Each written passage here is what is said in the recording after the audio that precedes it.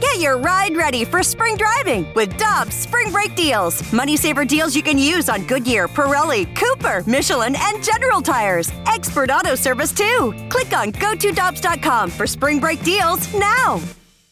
Cheap, cheap, fun, fun. Spring is in the air, and Dirt Cheap is in your neighborhood ready to deliver the perfect drinks to your doorstep. That's right. All of Dirt Cheap's convenient locations now offer delivery of their wide selections of beers, wines, and all the spirits you need. And if you're like me, nothing hits better in the springtime than a nice weeded bourbon. Ask the friendly staff at Dirt Cheap about their selection of weeders like Maker's Mark, Larceny, and so many others. Download the Dirt Cheap app and order curbside or delivery. Have fun, but be careful out there. With Michelle Smallman, I'm Randy Carricker. Great to have you with us as you return to work in St. Louis this morning. And it's always good to talk to Wayne Larrivee, the longtime voice of the Green Bay Packers, who was also the TV voice of the Bulls during the time that Michael Jordan was there and they were winning championships. And Wayne Larrivee is with us now on the Brown and Crouppen Celebrity Line. Good to have you with us, sir. Good morning. How you doing? Good, Randy. How are you? Everything's well here in St. Louis. And I want to first start with this. You had a chance to watch this entire docuseries. What did you think of the job that Jason Hare and the entire staff did in putting this documentary together? You saw everything in real time as it happened in person. What did you think of the documentary as a whole? I thought it was really well done in many respects. Now, there was a heavy leaning to ESPN people because that was the vehicle by which they used to get this to the air. But aside from that, and a lot of those ESPN people were around for the finals, but not the rest of the season, the blood and guts of what happened to get to the finals. But beyond that, I thought it was great. I thought they did a tremendous job with it. They were able to capture, I think, the feel of what was going on as those championships were being fought for and won. Wayne, we saw a lot about Michael Jordan as an athlete, as a competitor, but we didn't see a lot of him really as a person.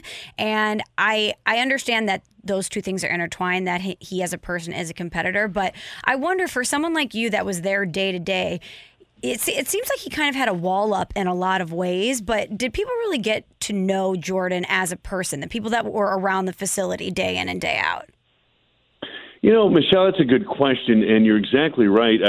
Somebody pointed out to me that not once did you hear the name of his first wife, Juanita, mentioned or seen in that documentary. Maybe at the press conference where Michael retired the first time or something like that, you caught a glimpse. But they interwove the Jordan kids into it. I thought it was a little awkward. That was one segment that was awkward, I thought, last night.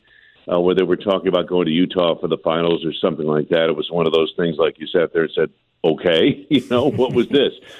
No, Michael, like a lot of personalities, like a lot of figures that are bigger than life, they do compartmentalize things. They have to in order to be successful at what they're doing. And his private life was his private life. We all respected that, and we didn't delve into that a whole lot. I thought it was interesting as well, and this happens with a lot of high-level athletes. It happened with a guy like Mark McGwire here in St. Louis, Wayne, and sometimes it's not the people that are teammates or the broadcasters. Sometimes it is the security guys and the trainers and that staff that are around those guys on a regular basis that really become the guys that the superstars lean on. You know, it's interesting, Randy, and this was pointed out last night, especially with Gus Lett, the late Gus Lett, who was such a bombastic personality for those of us in the media. He used to line us up getting ready to go into the locker room at the old Chicago Stadium. He was great. And all those security guys were just wonderful people. They were ex-Chicago cops. You knew they were tough as nails. If anything happened, they could handle it. And you're right. And Michael pointed that out. They actually became family to him. And long after the last dance, they were still with him. So that's kind of, that Michael took care of the people who took care of him. And that's one of the best, I think, virtues that Michael Jordan has to this day. Wayne, one of my takeaways after every single episode was how unbelievable a coach and just a people person that Phil Jackson was and is. The way that he was able to manage all of those players' personalities, their egos, and be able to push them in different ways and give each player certain allowances, knowing that it's what they needed, I thought was incredibly remarkable. Yeah, it is. And it goes to show you that the great coaches, and this goes all the way back to Lombardi, they know what buttons to push, and it is not the same for everyone. There's not a one way, my way or the highway thing. The guys who are my way or the highway are the guys who are losing. They're the guys who lose. Even if a coach says it's my way or the highway, I can guarantee you if he's successful, he's massaging people along the way. He knows who he can push, who he can't touch, who he can kick in the butt one day, and who he has to coddle as they go along. And Phil Jackson is a master at that. I think the greatest I feel bad for Phil in some ways. I believe of the 11 championships that he won, I think in his entire career, I think he's only been coach of the year once, and I think that might have been for that Bulls season where Michael was missing and they went on to win 55 games. I think he was coach of the year that season, and that's it. Everybody says, well, you had Michael Jordan, and he had Kobe and Shaq. How could he not win? Well, you know what? People had those guys before and didn't win. The genius of Phil Jackson is exactly what you pointed out, Michelle. He knew how to massage and manage egos and agendas. And believe me, there was a lot going on in The Last Dance that we didn't get to see in that documentary, but I know for a fact there were a lot of things happening off the floor that were just as intriguing as what was going on the floor.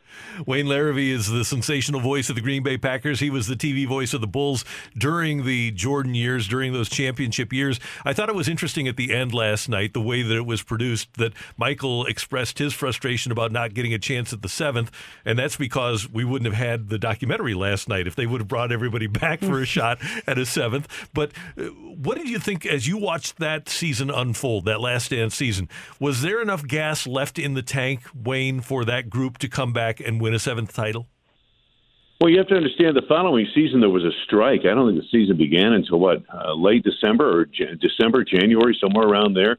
They missed about a third of that season, if I'm not mistaken, the 98-99 season. So that certainly would have helped that team because those players, Jordan was like 35, Rodman was 30-something, and Pippen was 31 and coming off an injury-riddled season. He was going to be 32.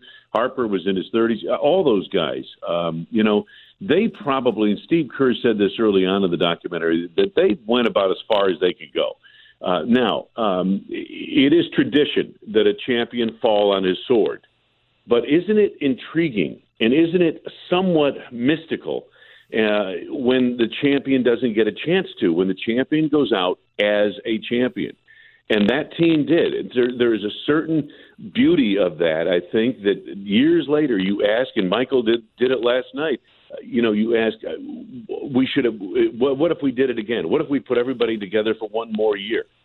Could we have done it? We deserved the chance to do that. That's true, but there is something, I think, romantic about the fact that they never did come back, that they retired, they left as champions, and no one ever beat them. And Wayne, a lot of people wanted to vilify Jerry Krause for that. To me, one of the things missing in the documentary, and obviously Jerry isn't here to tell his side of the story, but I would have loved to hear his perspective on how he built these teams and the disintegration and the breakdown of the dynasty. But as somebody that was there, did Jerry Krause deserve to be vilified? Did he deserve the blame for the quote-unquote breakdown of this Bulls dynasty? Well, every good story has a villain and a hero, right? And Chicago's sports are filled with figures like that. It's the greatest sports town in America. There's no question about it. It's not even a debatable fact. It is absolutely the greatest sports town in America. And, that Jerry Krause played the role of villain, mostly because of the way he did not have great people skills. You mentioned Phil Jackson had great people skills. He did. Jerry Krause did not. And Jerry Krause didn't care about people skills. He was a scout at heart, and he was all about putting together the best team he could around Michael Jordan. He did a brilliant job with that. But he and Jerry Reinsdorf had a mentality. They were baseball people. They were Brooklyn Dodgers kind of people. They wanted to move on because they believed, as Branch Rickey did, that you trade or you get out from under the great player a year or two before that player starts to decline. And it's the same thing with this team. They felt this team was on the way down. It had played its best basketball. For them to invest major dollars in this team, even for another year, this was their feeling now, even for another year, that would be foolish money because, again, they're going to pay these guys more than they've ever paid before, and they're not going to get the kind of performance that they had just seen. So that was kind of the mentality behind it. Now, in the end, Jerry Reinsdorf said, hey, Phil, if you want to come back, you've earned the right, that type of thing. But there was still the feeling that they weren't going to sign Scottie Pippen and that they were going to break up the team around Jordan and try to build another. Hey, Wayne, before we let you go, broadcasting is a craft, and in the midst of a game, when you're doing play-by-play, you don't really get a chance to experience an awful lot of joy as a fan because you're always working towards the next thing, and especially on TV, there's somebody in your ear. So my question about your personal situation with this, were you able to enjoy it and experience the joy because you were working, and were you able to savor what you were doing at the time? Yes, absolutely. And we knew it would be a short period of time. We knew that.